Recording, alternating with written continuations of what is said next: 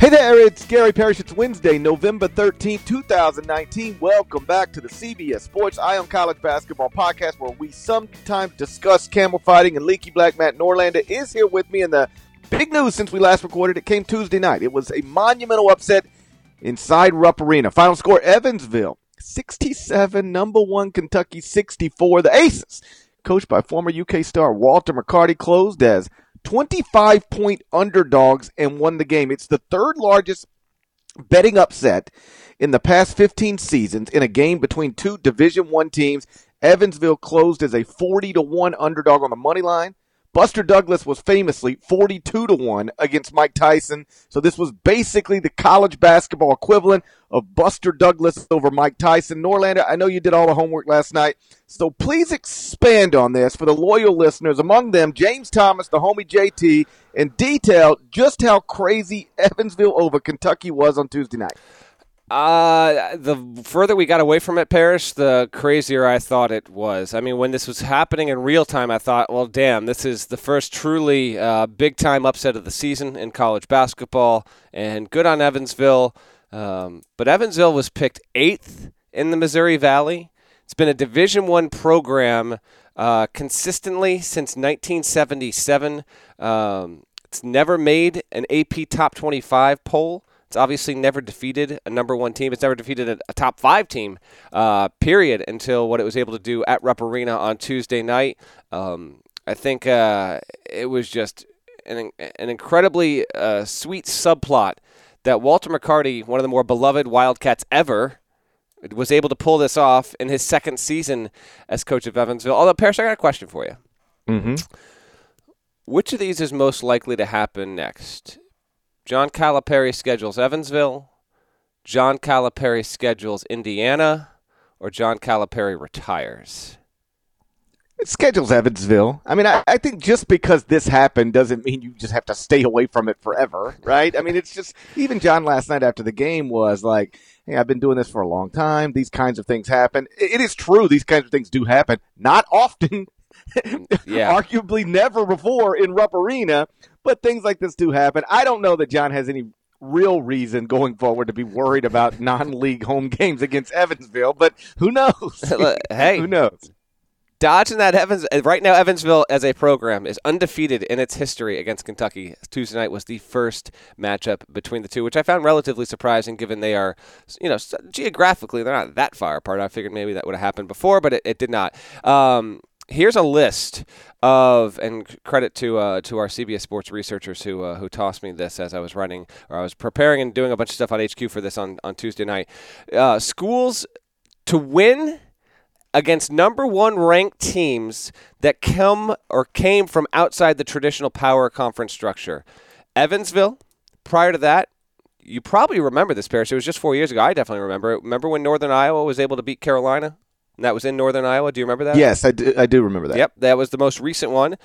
Prior to that, though, it was Butler, and that was over Indiana. That was, when Butler was a member of the Atlantic 10. That was the 1 year, by the way. Stevens was still the coach there. That was the one season Butler had the transition from the Valley to the A-10 before going to the Big East. UNLV beat Carolina in Vegas in 2011.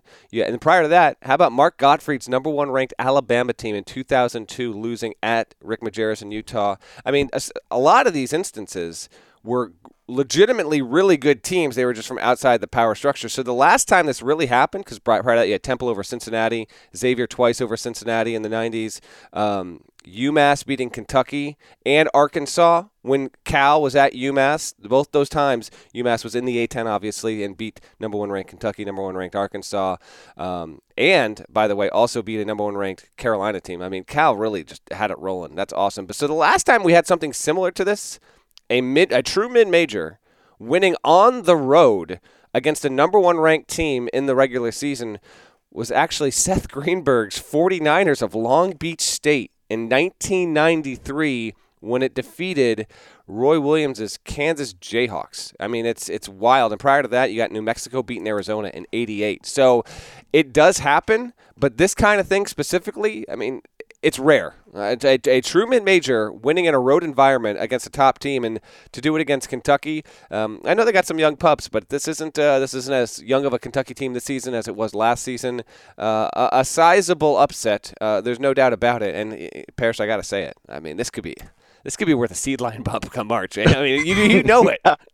I love your seed line bump tweets, or like it's just a random sentence in a column, like on Selection Sunday, this is going to be worth a seed bump. Nobody loves to discuss seed bumps after November wins or losses more than Matt Norlander. That's correct, and that's because November outcomes can have March. What's the word I want to use here? Implications. What I hope is the chair of the NCAA selection come up. My dream is to sit down on Selection Sunday with the chair, because I'm usually in New York and they are usually there in studio with us, or we get them on camera somehow, whatever. Yeah. We talk to them, and I want somebody to say, Kentucky was on track to be a 1 seed, but if you go back to November 12th, they took a loss at home to Evansville, and that was a seed line bump in the wrong direction. You're the only one who uses that term, I think. I will trademark it gladly. How about this, though, okay? Are we going to do a Wofford thing all over again here?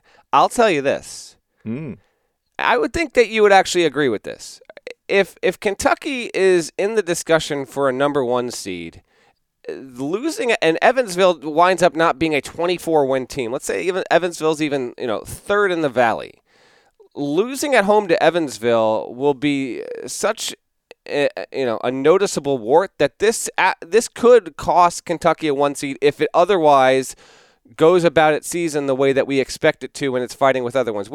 Barring 4 or 5 other teams near the top of the seed line, then yeah, obviously, like this can be a loss of serious consequence. Now, if Kentucky gets right, if this is an aberration, I mean, I did say Kentucky would only have 1 loss until it faced Texas Tech in the middle of January.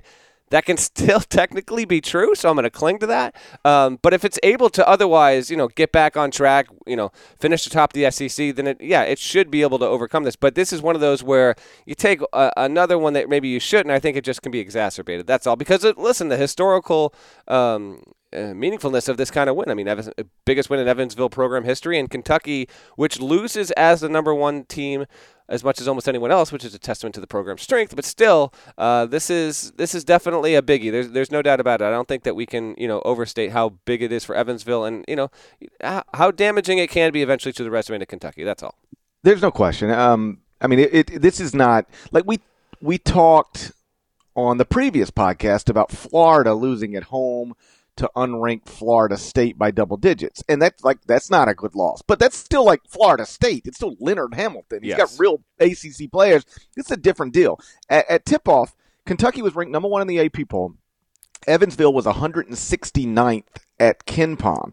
And though John Calipari did say again last night that these things do happen in the sport, like I mentioned earlier, they are very, very uncommon. For instance, Kentucky last night becomes the first number 1 team in the AP poll to lose to a team that had 11 or fewer wins in the previous season. Because again, Evansville was 11-21 last night. Kentucky becomes the first number 1 team in the AP poll to lose to a team that had 11 or fewer wins in the previous season since Stanford did it in the 2003-2004 season. So this is really, really uncommon. And I thought it was interesting. Walter McCarty was asked last night, where does this rank in terms of things you've been attached to inside Rupp Arena? Because obviously he was on a national championship team at Kentucky that played a lot of games inside Rupp Arena, and he said this is at the top. Coaching Evansville to a upset of Kentucky, his alma mater, is more meaningful to him than anything he did while a player at Kentucky. I don't know how that'll go over in Lexington, but certainly understandable. You saw him last night celebrating with a team. It was awesome. He was a member, again, of that 1996 team, averaged 11.3 points and 5.7 rebounds, was the 3rd leading scorer on that team that won the championship with 9 future NBA players, finished 34-2. Trivia time. Okay. Who did that Kentucky team lose to that year? It had 2 losses? They lost twice. I love this trivia time. That is my favorite college team of all time. I was a bona fide that team like solidified my love. I was a huge Bulls and Jordan fan, Parrish. And then Jordan retires. Kentucky's getting awesome. I was into college basketball before this, but the 95-96 Kentucky team was the team that made me, for life, choose college hoops over the NBA. And Tony Delk is my dude. I mean, that team was loaded. Delk, McCarty, Ron Mercer, Antoine Walker, Derek Anderson was on that team. Anthony Epps was on that team. I firmly believe that you place those dudes in 2019-20 college basketball, and they're still wrecking shop on almost anyone. The losses that year, I got to think that all right, I'll say Arkansas, but I feel like they might have slipped a little bit there. Did not lose to Arkansas that season. Okay, so they had 2 losses. I'm pretty sure, because I did something a few years back researching this, I am pretty sure that they lost early to Cal's UMass team. It was either that team or it was the year before that. I know Kentucky lost to Cal when he was at UMass. I know that happened. That's it. That was the first loss. Second game of the season. Okay. Neutral site showdown between UMass and Kentucky. John Calipari coaching UMass. Rick Pitino coaching Kentucky. It was at the Palace in Auburn Hills, and UMass did beat Kentucky. That was the first loss. And then they didn't lose again until the title game of the SEC tournament against who? 96. Is it gettable? So it's SEC. So it's in the SEC. You will remember it as soon as I tell you. Jeez, why don't I remember it now, though? Not Arkansas. Who was good in the SEC that year? Oh. You mean you want a hint? No. Tell me it wasn't Mississippi State.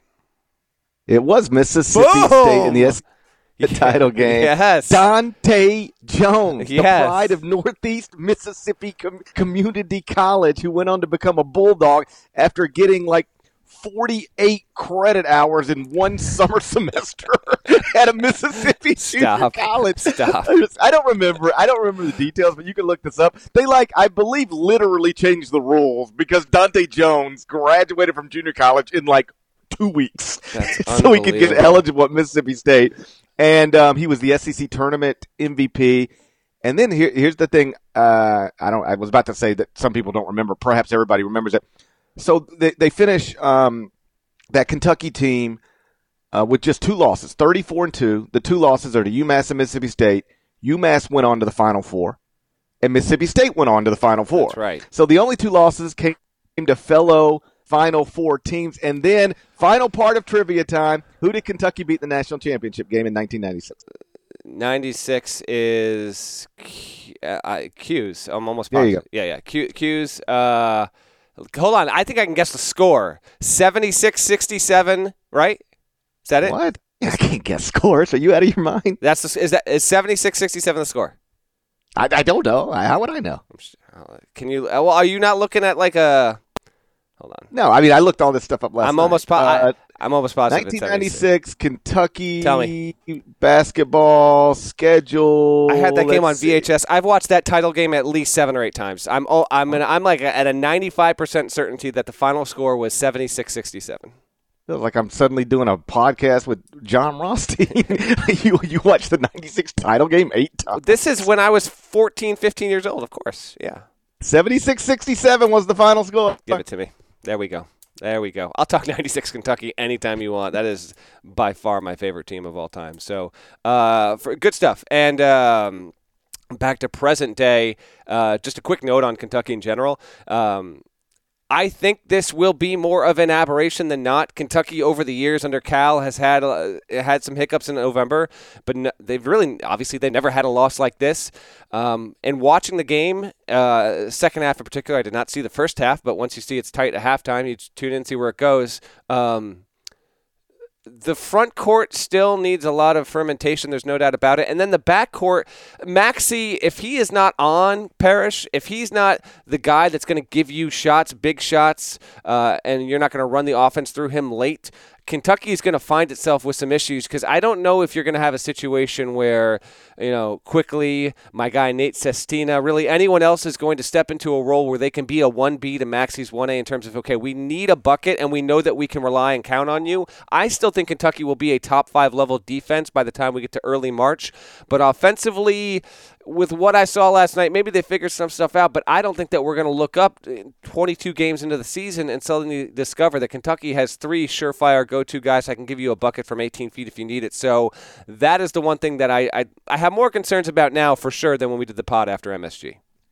John Calipari afterward questioned the toughness of the team, and that is I'll trust him if that's one issue.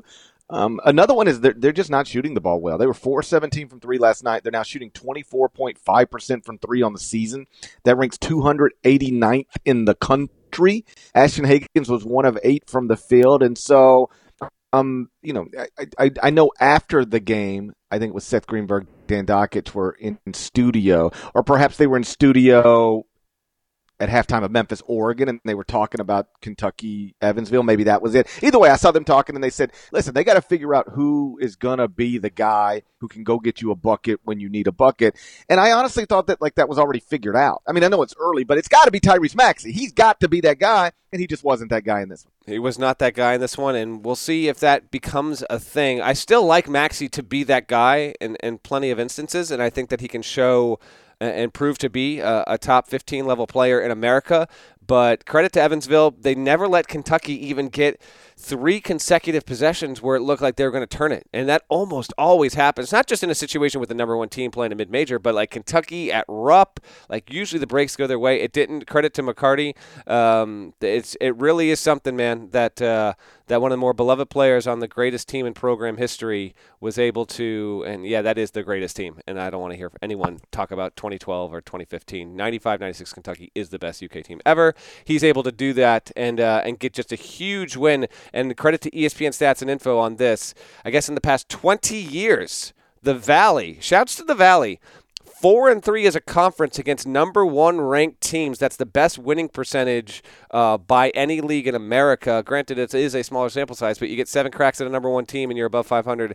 That's good stuff there. Evansville's able to keep that up, and obviously the most recent instance of that was when Northern Iowa did it on its home floor, as we mentioned earlier, against Carolina. So we will wait and see. Evansville better not overlook Indiana Kokomo, because there's only a 2-day turnaround. They're going to play Indiana Kokomo on Thursday. I think that was a Brian Wilson B-side as opposed to what the Beach Boys actually put out. And meanwhile, for Kentucky, it will have Utah Valley at home. I would suspect, don't want to get too far ahead of ourselves, Parrish, but Kentucky doesn't have another notable game until maybe home against Georgia Tech, but really it might be CBS Sports Classic. Kentucky should get on the right path here. Utah Valley, Mount St. Mary's, Lamar, UAB, Fairleigh Dickinson, Georgia Tech. All those are at home. That's their next month. Plus, then they get Utah on a neutral out in Vegas as a kind of a warm-up before the CBS Sports Classic, where we'll be there against Ohio State on December 21st. So I would think Kentucky is going to roll here and be okay. But if we're talking about them again in any sort of game context, it's not going to be good news, because otherwise we probably shouldn't have much reason to discuss them at all.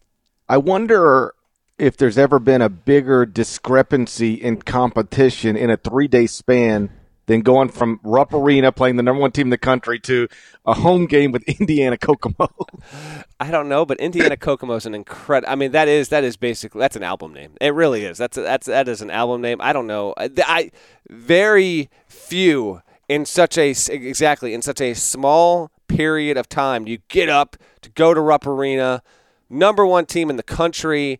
Then you got to turn around and face Indiana Kokomo, whose jerseys were probably stitched together by the assistant coach. So that is quite the whiplash there. And then Evansville will welcome in SMU into its building. Shouts to Evansville for getting a home game against SMU. That'll be next Monday.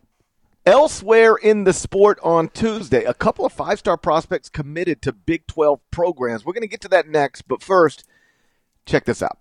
Are you looking for a new basketball shoe? If so, this is Gary Parrish here to tell you that the New Balance 2-Way V4 features the groundbreaking use of fuel cell technology with fresh foam, creating the ultimate combination of rebound and cushioning. Every step feels explosive and dynamic, and the upper construction features a lightweight textile that's supportive and breathable. So whether you're hitting the clutch shot or locking down the opposition, the 2-Way V4 gives you the tools to play at a high level. Learn more and purchase the 2-Way at newbalance.com.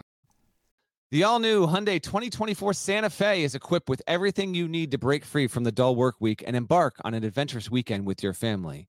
The Hyundai Santa Fe's features like available H-Track all-wheel drive, standard third-row seating, available dual wireless charging pads. You've got the H-Track all-wheel drive so you can take on those dirt trails and kick up some mud. Or the third-row seating gets your whole family in to experience the thrill together. The dual wireless charging pads make sure that no one gets stuck in the great outdoors with a dead cell phone. Think about those adventurous activities you can do.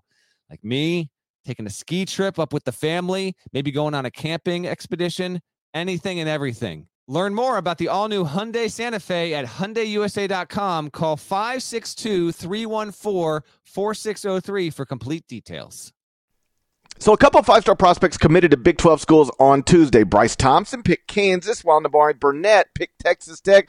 Norlander, what surprised you more? A five-star prospect picking a school possibly facing serious NCAA sanctions, or a five-star prospect picking Texas Tech, which obviously isn't common? The Texas Tech one was, I'll say, by a hair, only because, now, I'm not stunned. Chris Beard's got this thing going, but even like a year ago, and the reason why this happens is you get, Chris Beard not only gets Texas Tech to the title game of the sport and has completely changed the reputation of the program, but in back-to-back years, he's been able to, between Zaire Smith as a freshman going to be, top 15 level pick, and Jared Culver being a lottery pick the year after, he is proving to be a great coach who's able to take real athletic talent and develop it into NBA readiness with a quickness there. But a year ago, I still would have thought Texas Tech was not going to be capable of landing a top 20 kid. To me, that's just a little more surprising. With Bryce Thompson, over the past week, the buzz had increasingly become that Kansas was going to win out here over the likes of Oklahoma State and Oklahoma, which were recruiting him for much longer. Oklahoma State was actually the first one to really get in on Bryce Thompson. And listen, I think that Bryce Thompson can be an immediate impact player next season when he's a freshman. I think he's probably a 2-year kind of guy, but a smart player, awesome kid. It is a little surprising that he picks Kansas because you and I have both said on this podcast we believe that the Jayhawks are going to face a postseason ban next season. But credit to Thompson and his family, they know what they want, and they have been assured to whatever level they need to be assured that their concerns can be alleviated to whatever level. I don't know. We'll wait and see. And maybe, playing in the NCAA tournament winds up being a thing that Kansas does next season. Or maybe that's not the be-all, end-all for what Bryce Thompson wants to get out of his college experience and best getting to the NBA. So I actually give him credit for making this kind of choice because – as we've seen with other schools in the past, well, forever, but really specifically the past 5 to 7 years, Parrish, schools that have been under the microscope and are apparently awaiting punishment. North Carolina, which never got it, still lost on plenty of recruiting battles time after time after time. A lot of guys wouldn't have make that choice. Bryce Thompson does, and that is a significant get for Kansas's 2020 class. He's the first 5-star in this class. Obviously, Kansas did not land a 5-star in last year's class. So, yeah, this does still befuddle some people in the industry. There's no doubt about it. But if that's what he wants to do, more power to him. No flack from me on that, and I'm excited to see what he can be as a college player. I think he'll be very fun and potentially a top 50-level guy by the end of his freshman season. Yeah, I think I'm with you mostly on this. He wanted to be at Kansas. His father played for Bill Self at Tulsa, so there's a long family connection there. And he's not going into this ignorant to the situation. He might be misguided, and not by anybody intentionally, just like sometimes people believe what they want to believe. Like there's a whole bunch of Memphis fans right now who are just convinced they're going to be fine, and they might be, but I'm not convinced of that if they continue to be in defiance of the NCAA. So he could be, again, misguided, nobody's fault about the realities of what Kansas is dealing with, but he's not ignorant to the situation. He addressed it even after his announcement and said that, he's talked to the athletic director, he's talked to the coaching staff. He and his family are comfortable with going to Kansas under these circumstances. I will say, though, if I were his father, unless I was genuinely dead set on we're going to Kansas no matter what, and if it means we don't get to play in the NCAA tournament because of a postseason ban, that's fine. We'd still rather be at Kansas than anywhere else. Like, if that is their opinion, then that's fine with me. Who am I to sit here and tell people what they ought to do in terms of stuff like that? But if the opinion is we're going to Kansas because that's where we want to be, and we don't think we're going to be banned from the NCAA tournament, but if we were going to be banned from the NCAA tournament, we would probably look at other options, then my advice would be don't sign a letter of intent early, or get some sort of agreement from Kansas in place that if this does go the wrong way, that you can respectfully and politely be released from your commitment and enroll somewhere where you might be able. Well, you'll have an actual chance to play in the NCAA tournament, because I don't know that Bryce Thompson's a for sure one and done guy. In fact, I know he's not a for sure one and done guy, but he's a possible one and done guy, and I just think it would be unfortunate if somebody who was always dreamt of playing in the NCAA tournament suddenly had that opportunity ripped away from them in what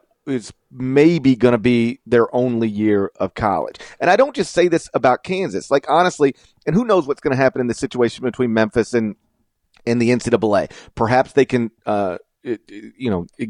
find a resolution that satisfies both sides, and this doesn't continue to be a defiant act by the University of Memphis that could lead to big problems. But let's pretend for a second that there is no resolution reached. James Wiseman continues to play under these circumstances, and then leaves for the NBA, and then the NCAA eventually sent a notice of allegations to Memphis accusing it of level 1 violations because it knowingly played an ineligible player. I would say the same thing about that. If I were a 5-star prospect, if this thing doesn't get resolved formally between Memphis and the NCAA, if I were a 5-star prospect, I would not commit to Memphis right now, because you don't know what you're walking into.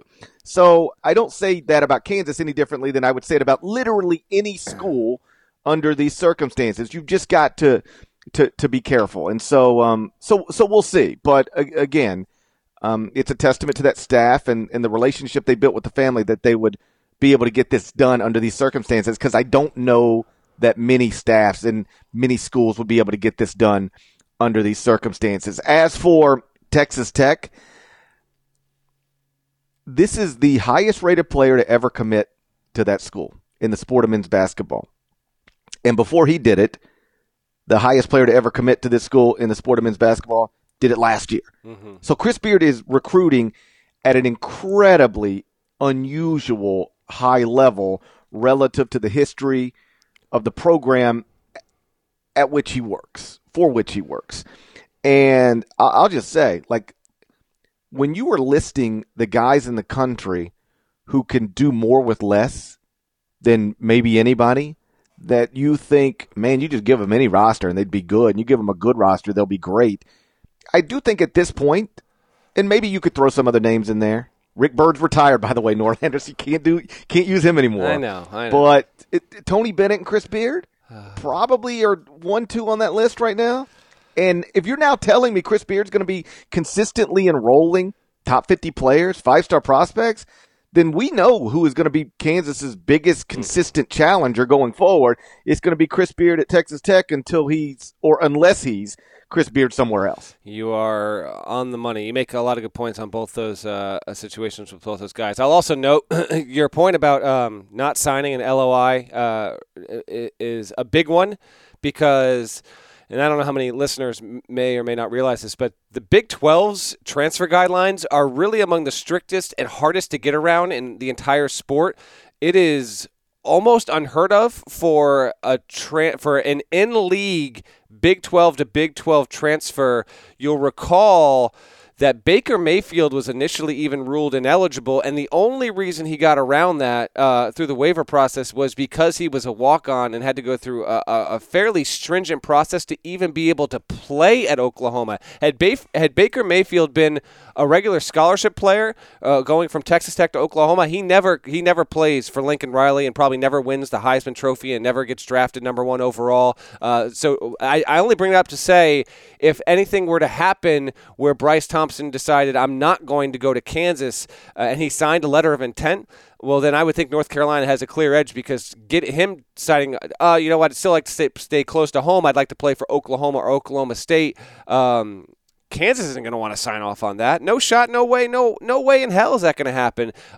So if I was his family, I would keep that in mind. And if you're pot committed, no matter what, more power to you. But just for those, who might be Sooners or Cowboys fans thinking like, well, maybe something happens, by February, Kansas gets hit by the NCAA and we can maybe get back and Bryce Thompson will decommit, because I know that is a hope among that fan base right now. Just know that if he signs an LOI, that I won't say it definitely won't happen, but it is extremely unlikely. And then just one final thing on Beard. He is, I think that he is just a tremendous fit there. Not by any means the same personality at all, but if you told me, like Ed Orgeron, it seems now to be a lifer at LSU. He's just such a natural fit for that program. If you told me that Texas Tech is going to be 1 seed, 2, 3 seed, 4 seed, 85, 90% of the time over the next 15 years, because Chris Beard stayed there and he bypassed job offers for more money at bigger places, it wouldn't totally stun me. I think that Chris Beard can win just about anywhere, but his specific fit at Texas Tech is a really awesome, it remains an awesome story in college basketball. And damn, wouldn't it be a cool thing if we just happen to be witness for the next decade to see in Texas Tech trade jabs on even footing with Kansas and basically turn into a top 2, for sure, top 3 program within that league. Getting these kind of guys like Nermari Burnett will ensure that happens. And heading into next season, the Red Raiders are shaping up, for sure, it would seem, to be a preseason top 2 team in the league. One last thing on the Bryce Thompson situation. Again, you and I are on the same page with this. If he just is going to go to Kansas no matter what, postseason ban, no postseason ban, I'm going to Kansas, rock chalk. That's fine with me. And then there's nothing else to talk about. Just go to Kansas and be done with it. Mm-hmm. But short of that, if the reality is I'm going to Kansas because it's where I want to be, and also because I don't think they're going to deal with a postseason ban. But if they were going to deal with a postseason ban, then I would consider other options. Then that is when I would not sign the letter of intent. And also this. Then the only way you get in trouble is college basketball players, the season doesn't start till November. They enroll in June, typically June. Mm-hmm. And what I think is an absolute worst case scenario under these circumstances, the hypothetical, and it's only a hypothetical, but the hypothetical that Bryce Thompson wants to go to Kansas as long as it's not going to be a postseason ban, but if there were going to be a postseason ban, he would like to explore other options. Then the worst case scenario becomes everything's cool, no reason to really be worried. You believe everything's going to be fine. You enroll in June. You're a student at Kansas. And then in August, the punishment comes down, and it's a postseason ban 2021. And now you're trapped. You're at Kansas, and you enrolled before the punishment came, and then the punishment comes, and now here you are.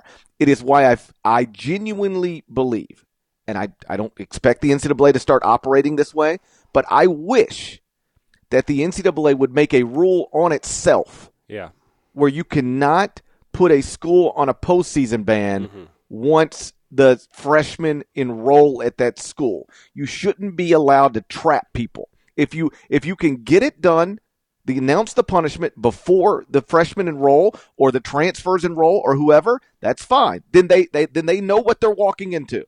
But I hate the idea that you can enroll somewhere in June And with the school not facing a postseason ban, and then in August or September, October, they could hit you with a postseason ban and rip your the possibilities away. Literally no fault of your own. It's why I don't have any problem with the NCAA putting a postseason ban on Georgia Tech. I do not think they should have been able to do it to Georgia Tech in the 2019-20 season after the student athletes had already enrolled for the 2019-20 season. So that's just something. That's a larger point I wanted to make about these situations in general. Yeah, no, I completely agree with you. All right, let's spin it forward here because we've got a big game Thursday night between Seton Hall, Michigan State. It's by far the biggest game left of the week, and no Miles Powell, as we discussed on the previous podcast.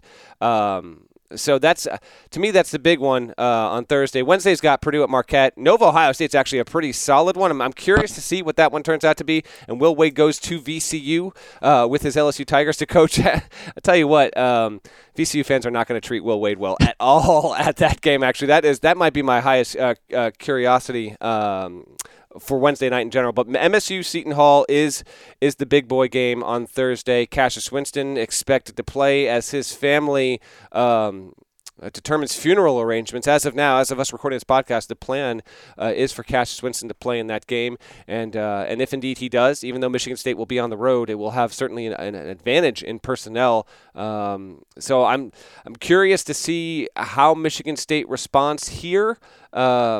How Seton Hall looks without its best player. GP, what most intrigues you about this game overall? Oh, well, first off, it's let's be honest, it's less intriguing than it otherwise would have been. Yeah. Because a preseason first-team All-American is not going to be available. They have not, at Seton Hall, put a timetable on Miles Powell's return, but they have acknowledged he is not going to play on Thursday. Still, and remember, this game's going to be played at the Prudential Center. Mm-hmm. And Adam Zagoria reported that they've already sold 14,000 season tickets, so it's going to be a great crowd. And they really haven't seen any change in ticket sales, according to an associate AD at Seton Hall, with the news about Miles Powell. So Seton Hall fans are still going to be there. It's still the preseason number one, coached by a Hall of Famer, playing you in a non-league showdown.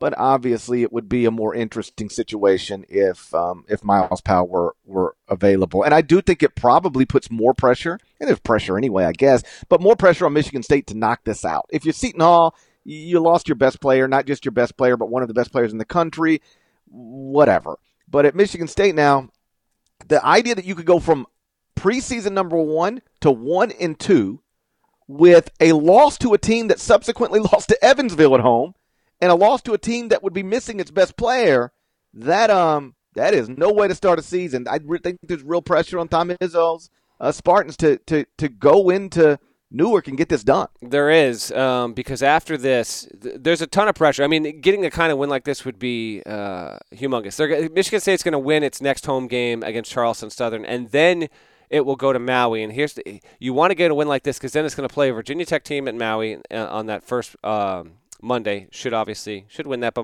Mike Young's doing a really good job right off the bat there with the Hokies. Then we'll get the winner of Georgia versus Dayton, and you'd either get a Georgia team. Anthony Edwards, we'll talk about him in games to come here, down in the podcast. But he's been awesome immediately. He's been a very good player right away. Might be the best freshman in this most recent recruiting class. Or they'd play Dayton, who is no joke either. So that's an intriguing second game, and then it could potentially have Kansas awaiting them with Michigan State in a title game type situation in Maui. So Michigan State will not be short or shy on big win opportunities. Neither will Seton Hall. I mean, Seton Hall has arguably more if the bracket breaks their way in the Bahamas for big game resume building opportunities than anyone. But yeah, this is one of the more critical non-conference games that we have here in terms of like a true road environment. I mean, this is a fantastic thing, a great deal. But I'll be interested to see how Cassius plays, if indeed he does play, and just that environment should be terrific overall. But yeah, that is by far. You build your Thursday, for the listeners who haven't peeked ahead at Thursday. I mean, you build your Thursday night around that. There's no other good game. There's nothing. The next best game is Penn State against Georgetown. I mean, that's a close second. But yeah, so that's the biggie as we head into the weekend there. I think Michigan State's going to win. I'm not going to log this for we'll save our picks for the record and our season-long chase for just weekend stuff. But I do think that I'll take Michigan State to win this one. Would you agree, or you want to go with the Pirates at home? No, I would take Michigan State to win this one. I would have probably taken or might have taken Seton Hall with a healthy Miles Powell. But without that, it's just, I mean, you take that guy away from that team, it's a totally different team. And so I think Michigan State wins. What could be a competitive basketball game, though. In fact, I expect it to be a competitive basketball game, but Michigan State wins. I am interested to see how Cassius plays, though, because we suspected this was true when we recorded on Sunday. We now know that it's true. The details of the situation, it was a suicide. His younger brother. And, I mean, man, I think if you live long enough, unfortunately, in this country, we all have somebody close to us who have taken their own life. I had it happen to me within the past couple of years, and it is even somebody struggling in the ways that it appears Cassius's brother was struggling. You still, or at least this is my experience, you still don't think it'll happen. You think it won't really go that far. And then the next thing you know, it did go that far. And in this situation, your little brother, somebody you've known your whole life, put himself in front of a train. It's just the saddest, most tragic thing. And I hope you were able to see, if you're listening, Cassius's, I guess it was an Instagram post or a Twitter post, really heartfelt, what could best be described as an open letter to his brother. And, he was almost like, I understand. I know how bad you were hurting. I know how tough you were dealing with things. And, next time I see somebody going through that, I'm going to do everything I can to help them. So that suggests there's some guilt somewhere in there. If you're saying, I'm learning from this, and next time I'm going to help the person that I see struggling the way that you're struggling. And I say all that to say this. On Sunday, and everybody mourns differently. I wouldn't pretend to know what's going on inside of Cassius's head. But on Sunday, it's still so fresh that you could just be in shock, Yeah. And after a few days, it sets in. Like, that really happened. It's not a dream. And so it'll just be, how will he be on Thursday night mentally? How will he be as a basketball player? How he is as a human is obviously the most important thing, but undeniably that will be a storyline connected to the game and possibly something that determines the outcome on some level. Yep, there's no doubt about it. Well, we'll see how Cassius and Michigan State responds. And yeah, again, that's the big one. We will be back, obviously, for another podcast for you guys on Friday that recaps what we see in Michigan State, Seton Hall. Just a quick note as we wrap up here before GP does the shouts here. I'm putting Syracuse on upset alert against Colgate Wednesday night. Colgate nearly got a win against Clemson. It's its best team ever, and Syracuse is playing its first game since being only held to 34 points. So just keep an eye on Central New York. Let's see if the Raiders can get a steal there. But we'll be back Friday with plenty to talk about and plenty to preview for the weekend. Shouts to Devin Downey. Shouts to Chester, South Carolina. Shouts to Terry M.F. Antigo. He is the legend. Shouts to Larnell. Please go subscribe to the Eye on College Basketball Podcast via Apple Podcasts. It helps us, definitely. That's the main reason I ask you to do it. But the next main reason I ask you to do it is because it ensures you'll get the newest episodes ASAP sent right to your phone. So please go do that. While you're there, rate it favorably. 5 stars, nice comments. And like Norlander said, we're going to talk to you again on Friday. Preview the weekend. Look back at Michigan State, Seton Hall. Till then, take care.